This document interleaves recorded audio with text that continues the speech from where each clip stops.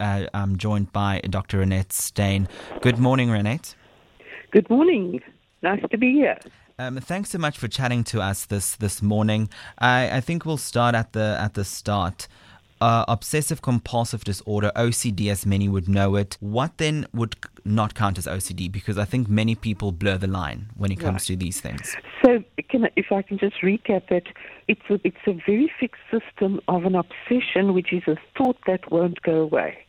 And it's like living a nightmare or being in a movie that you can't get out of the character or the sphere.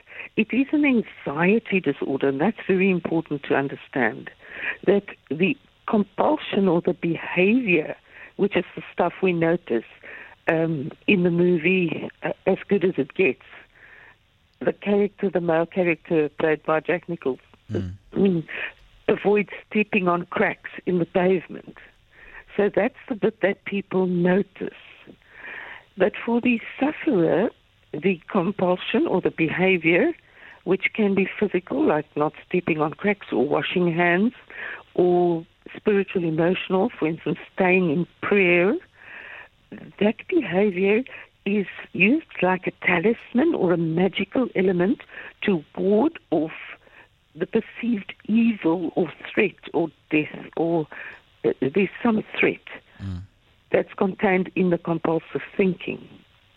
So there are many fears in other disorders. For instance, phobias also have a fear, but the reaction to a phobia is not to try and neutralize it with some behavior. It is rather to avoid it. Now, Dr. Reinette, what are some of the practical day-to-day things that people suffering from OCD can do to help their condition? As you mentioned, it's not necessarily big things. It might be micro things. What can one do if one does struggle with OCD? Okay, so just a short recap is from Freud's time in the early 1900s, people tried psychoanalytic and other types of understanding therapy, and that has virtually a null result over a long time. Serotonin treatment by certain antidepressant drugs are certainly helpful in a treatment, but on their own cannot help. Trying to work on your own without some assistance from a therapist is probably not going to help you as well, because you need to learn specific tools and be brought back to reality, or the general reality from your nightmare. It would be like saying to somebody who's in the middle of a nightmare, just do the following things and you'll get out of it. So some of the techniques which we teach in cognitive behavioral therapy, for instance, would be interrupting the compulsion or the obsessive thought with certain different behaviors. If it were not OCD and somebody wanted to just stop smoking, which would be a compulsive behavior, giving them some knitting to do with white wool is a good way of delaying the next cigarette, if that makes sense. So that would be a distractive behavior that we try and help them discover and practice that prevents the compulsion from deepening and repeating. One of the best treatments for it is, and if your listeners who are driving or get startled easily want to turn their radios down really soft, I will demonstrate it later. But if you just think back to anything that made you really scared and fix a picture of it, and I shout really loudly, very loudly, stop, which we actually do in our practice rooms, it interrupts this magical thing you were doing to neutralize anxiety. You don't drop dead. And then it becomes very hard to do that thing in future, because the people actually say, I could hear you shout, stop very loudly in my head. So that's just some of the stuff. Hypnosis or any form of relaxation is very, very helpful. And I have found, this is not generally taught in psychology, but I've certainly found that, for instance, a specific yoga breathing exercise that's very regular will help calm people down. We must always remember it's an anxiety disorder where the fear is one of terrible threat or death. Like if I'm afraid of germs, I'm really afraid of dying. Now, we did play a clip at the start of the hour, a poet explaining his personal experience with OCD. Many people have misconceptions about this disorder, and let's talk about how it actually affects social interaction and how one should go about moving around in social spaces. And then the second part would be, are there ways to coach one to improve your social skills and how you interact in open spaces? I'm going to answer the second question first. Yes, there are ways, but I must tell you that OCD is a very, very difficult disorder to treat because the fixation is in the unconscious mind. So it's like if you have something wrong under the bonnet of your car and you don't know what to look for and you can't see what's wrong, it's really hard to get your car to drive normally. Yeah. And this is the problem where you do actually need professional help. And then there would be a slow desensitization. So we would gradually bring people into a space where normally they might be terrified. And remember, this is also not to be confused with phobias, which is just fears. But let's say people believe that any red-haired person is from the devil. Which is not a phobia. This would be more an obsession and a fear of dying or being tricked into wrong behavior, where guilt and all sorts of religious things part of the obsessive thought. So we would have to somehow help them neutralize the terror of the red-haired person by some way. There's a phrase that we often use, for instance, with bipolar disorder, which I found helps with OCD, which is, it's not personal to me. And just teach people, okay, if this is indeed a devil, let me just breathe, let me do my breathing. It's not personal to me. They're not here to harm me. It's not a threat, yeah. Yeah, and there's also, one must understand also, if you really start believing other people are devils, then you're probably more on the side of a psychotic disorder like a schizophrenia, because the OCD people actually know that the thought is coming from them. It's not coming from some outside source. Okay, so if you are constantly battling severe anxiety, whether it's a phobia like terror of going into public or terror of being judged or fear of germs or whatever, in OCD there's that similar impairment of your ability to go out. If you're constantly having to count things, imagine how long it could take you to climb stairs in an office building where you would be working, or shiny lights in a room where there might be a social gathering. And the impairment is often the result not of the scary thought, but of these very fixed and sometimes extremely involved in precise rituals that the OCD sufferer has created to neutralize the anxiety feeling or the terror feeling of the thought. We touched on it a bit earlier, but let's delve into this a bit more. Explain the difference between an obsession and a compulsion. Okay, so the obsession is a recurrent and persistent thought, such as the thought might be, there's a famous story of Lady Macbeth in the Shakespeare play who washes her hands over and over after she's created a lot of murder to be done. Yeah. And she says all the great oceans in the world cannot take out the damned spot. Yeah. And so it's usually something like a terror or a guilt is the thought that the person has to somehow escape from or relieve. And then they do a ritualistic, usually, behavior, like washing the hands or putting things in a very strict order or avoiding things or even saying things. and it could be swear words, very often that's type of Tourette's syndrome, and it very often is part of the obsessive compulsive disorder presentation in the world.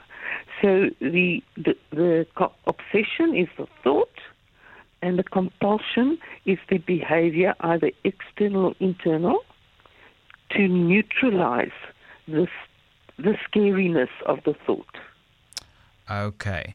Now, let's take a look at obsessions. You work with many people with OCD. What are some of the common things people obsess about? The most common things have to do with repeated behaviors, like the hand washing we mentioned, or putting things in order. So I first have to do this, then I have to do this, then I have to do this. So it could, if I have to eat 2 eggs for breakfast, and something goes wrong somewhere, whether an egg drops or I didn't put the knife down the right way, then I've got to throw everything away and start creating it again, which means it might take 3 hours before I can leave my house to go to work. So that's quite the ordering, and then behaviors like hand washing or counting. Counting is very common. Checking, is it done? People will go away from their homes and then drive back to make sure, and I'm talking about 20, 30 times that the door is locked. Yes, and then mental compulsions would include, for instance, repeating words silently to themselves. So you can see if I'm repeating words to myself, I cannot listen to others around me, and therefore social interaction becomes a failure. Yeah.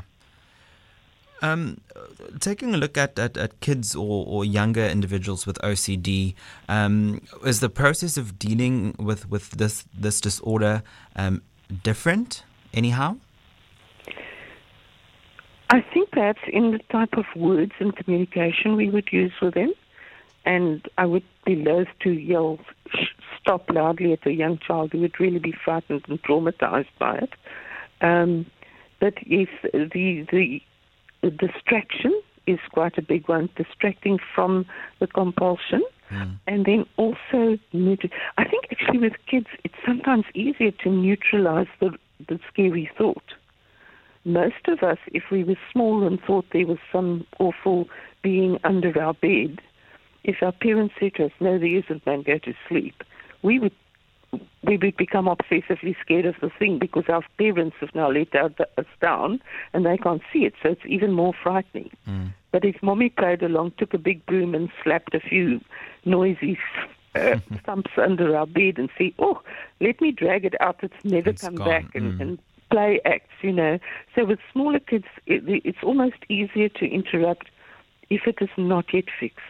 I must say that for a great part of the research era, which was from probably the 40s upwards, people believe that OCD is genetic. And certainly in the brains of people with OCD, there's more grey matter and less white matter than in the normal controls. So it doesn't have to be a genetic thing, but it certainly can be a brain disorder, in the sense it could occur in the womb or any other time.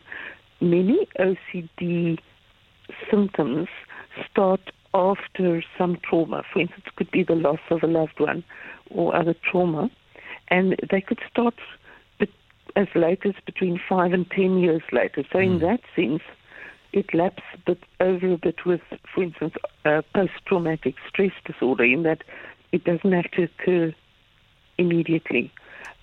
It's rare to find somebody with first symptoms occurring after 40. Okay. And when it comes to the compulsions, I imagine this is not where things can get difficult and damage people's health. Yes, certainly. Well, for instance, compulsive. Now, if I can mention that some personality disorders, and a personality disorder is not genetic. It's caused by the big people around you, and that might include a whole bunch of bullies calling you 4 eyes when you're wearing glasses. But the big forces around you when you're tiny that represent your powerlessness in the world.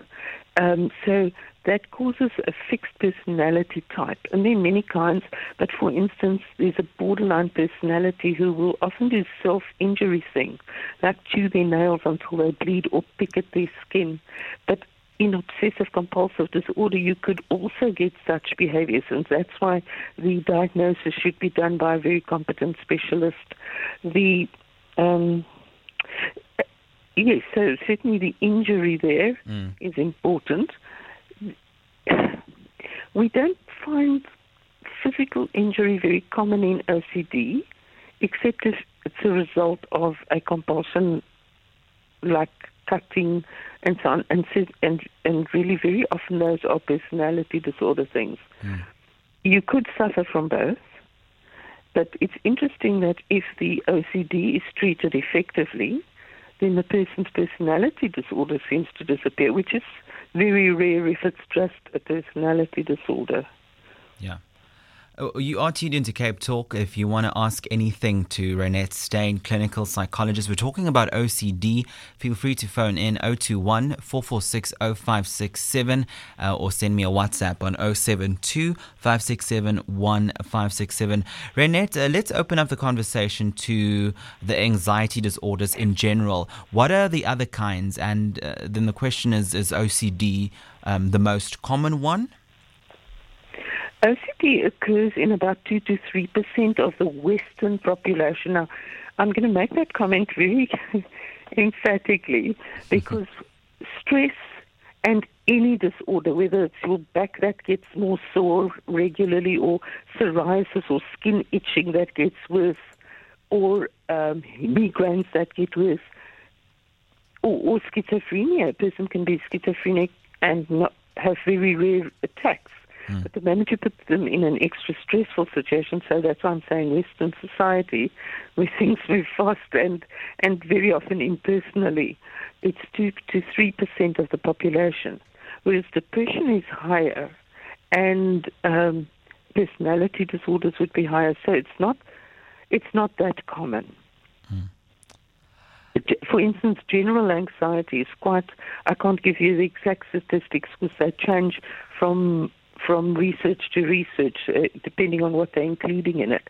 But phobias are more common, much more common than OCD, for instance. Now, for the people who are interacting with people with OCD in a social setting, what can we do to help this disorder, or what shouldn't we do? I'm going to have to refer back to that wonderful Helen Hunt role in As Good as It Gets. If you think of Detective Monk in the TV series, he had this assistant who would give him his wipes to clean the germs, So accommodating the disorder as if it's okay to have it and just accommodating it is probably the kindest and the most effective way of letting the person feel less anxious because he's being allowed to carry out his magical elimination of the threat. It's people with disorders like OCD or children with ADHD or anything generally find it really hard to function in society because they're an irritant to people. Imagine if your friend was always late because they had to touch each door handle 7 times, then wipe it before they can go into a room. There's a lot of irritation with people with disorders of any kind, even physical disorders, because you can never go, for instance, to a restaurant where there's stairs because your friend can't climb them. So people deal with a lot of judgment. And if we can have... if we do want a friendship or do want to help family or friends with these disorders, we have to stop judging the disorder and stop trying to change it physically and maybe facilitate them being able to go to support groups or mental health people, and that could include government hospitals, so it doesn't have to always be really expensive. So professional help is advised to, like you mentioned, yes, it is definitely and advised. Specifically, if the only psychotherapy that seems to work is cognitive behavioral or behavioral therapy, which has a 60 to success rate in either eliminating or totally alleviating greatly the thoughts and the behaviors, which is a good success rate. Obviously, it takes time. One other thing just to let people know about if someone else has OCD. If you have OCD with insight that what you're doing is not helpful to yourself or society, you've got a fair chance of changing and, I won't say healing, but certainly repairing what you're doing so that it's not so destructive to your life. But if you lack insight, if you believe that, for want of a better expression, the Truman Show is your true world that you are living in, and you refuse to believe otherwise, then the possibility for any recovery is virtually nil. So we look at OCD with insight and OCD without insight as an important factor in saying, look, we can help you or we can't help you. We just got a WhatsApp on the WhatsApp line 072-569-1567. Reinette, it's asking, can you explain borderline personality traits? And that's coming from Annie. Yes. I'm going to give a short answer. If you want to give them my website, or if I may, it's www.selfgrow, as in selfgrow.co.za. And there are two articles. One is called Difficult People and the other one Toxic People, because it's a very long subject to go into now. But the most common borderline traits, if I can again refer to a TV show just to speak at hopefully the level of non-psychological people that might be listening, there was a series called Ally McBeal, where she had typical borderline personality traits. For instance, the character wore long sleeves. She had an eating disorder. The long sleeves were probably, we find in practice, to cover the place where they were cutting the arms, so even in summer, so that people wouldn't see the compulsive cutting, which would also then be an attempt. Now, it's not OCD, but you can see why it's difficult to diagnose what you're dealing with. She would have micropsychotic episodes, so a few seconds long. It's not major things. In the case of Ally McBeal, there was this caricature baby character that would appear. And while it was slightly caricatured, it was a very good summary of the borderline personality. There's also putting people on a pedestal or idealizing something, and then the moment is a non-agreement or a failure of total empathy, you have to completely annihilate or reject the relationship, whether it's with a dog or a person or whatever. So borderline means it's on the border between psychosis and clear thinking. Perhaps if I could mention, and I don't, please interrupt me if I'm going too far. No, I think you're answering the question, so that's very necessary. There's also, remember that OCD is different to habits of compulsion or habits that comfort your anxiety, like if you are doing things in a certain order in your house because you like it that way and you get quite anxious if somebody else disrupts it. That is not OCD. It's more likely to be just a common anxiety and a way of trying to manage it. People, for instance, who have high anxiety will often clean the house like into the night and put things, if you put something wrong, you're in trouble. Then there's the obsessive compulsive personality disorder. Those would be what we'd call the control freaks or the neatness freaks. Yeah. But it's not that extraordinary fixation on the neutralizing effect. People just think they're right because they've got to clean their house. And frankly, if they wanted to work for me, I wouldn't mind. So it's not. It doesn't impair their ability to do their business and be a mother and be at peace with themselves generally. You are tuned into Cape Talk if you just tuned in. It's about 20 minutes to 2 o'clock. I'm chatting to clinical psychologist Reinette Steyn, and we're delving into OCD and the conversation about what we can do to aid someone going through OCD. I got another SMS, Reinette, saying very much thank you for the interesting talk. The question being, do people with OCD ever also suffer from seizures? And that's from Jason in Cape Town. It wouldn't. It would be an accidental thing where you have, we call it comorbid, or two things attacking the same human being.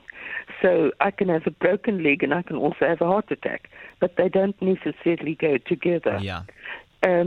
Seizures could be very scary, and therefore, if you have high anxiety and you're getting seizures, the possibility of developing this terror thought and trying to neutralize it happening might be high. Well, thank you very much for chatting to us. I think many people know a lot more now when it comes to OCD and anxiety disorders. So I thank you very much for chatting to us this morning on Cape Talk, and best of luck with everything over on your side. Thank you. Can I just mention one little thing that really is helpful? I did mention relaxation before, but hypnosis can really have a good impact. And generally we ask our clients, or I ask my clients, many others do, to record the session so that they can listen to it over and over. And that is something that can be relatively cheap, because it's one session. You might even be able to buy a hypnosis for OCD or for relaxation, off a website for relatively low cost, and listen to it over and over, and that's a great help. Well, that sounds really, really great. Thank you very much for chatting to us this morning. Thank you, Renaldo. It's been interesting.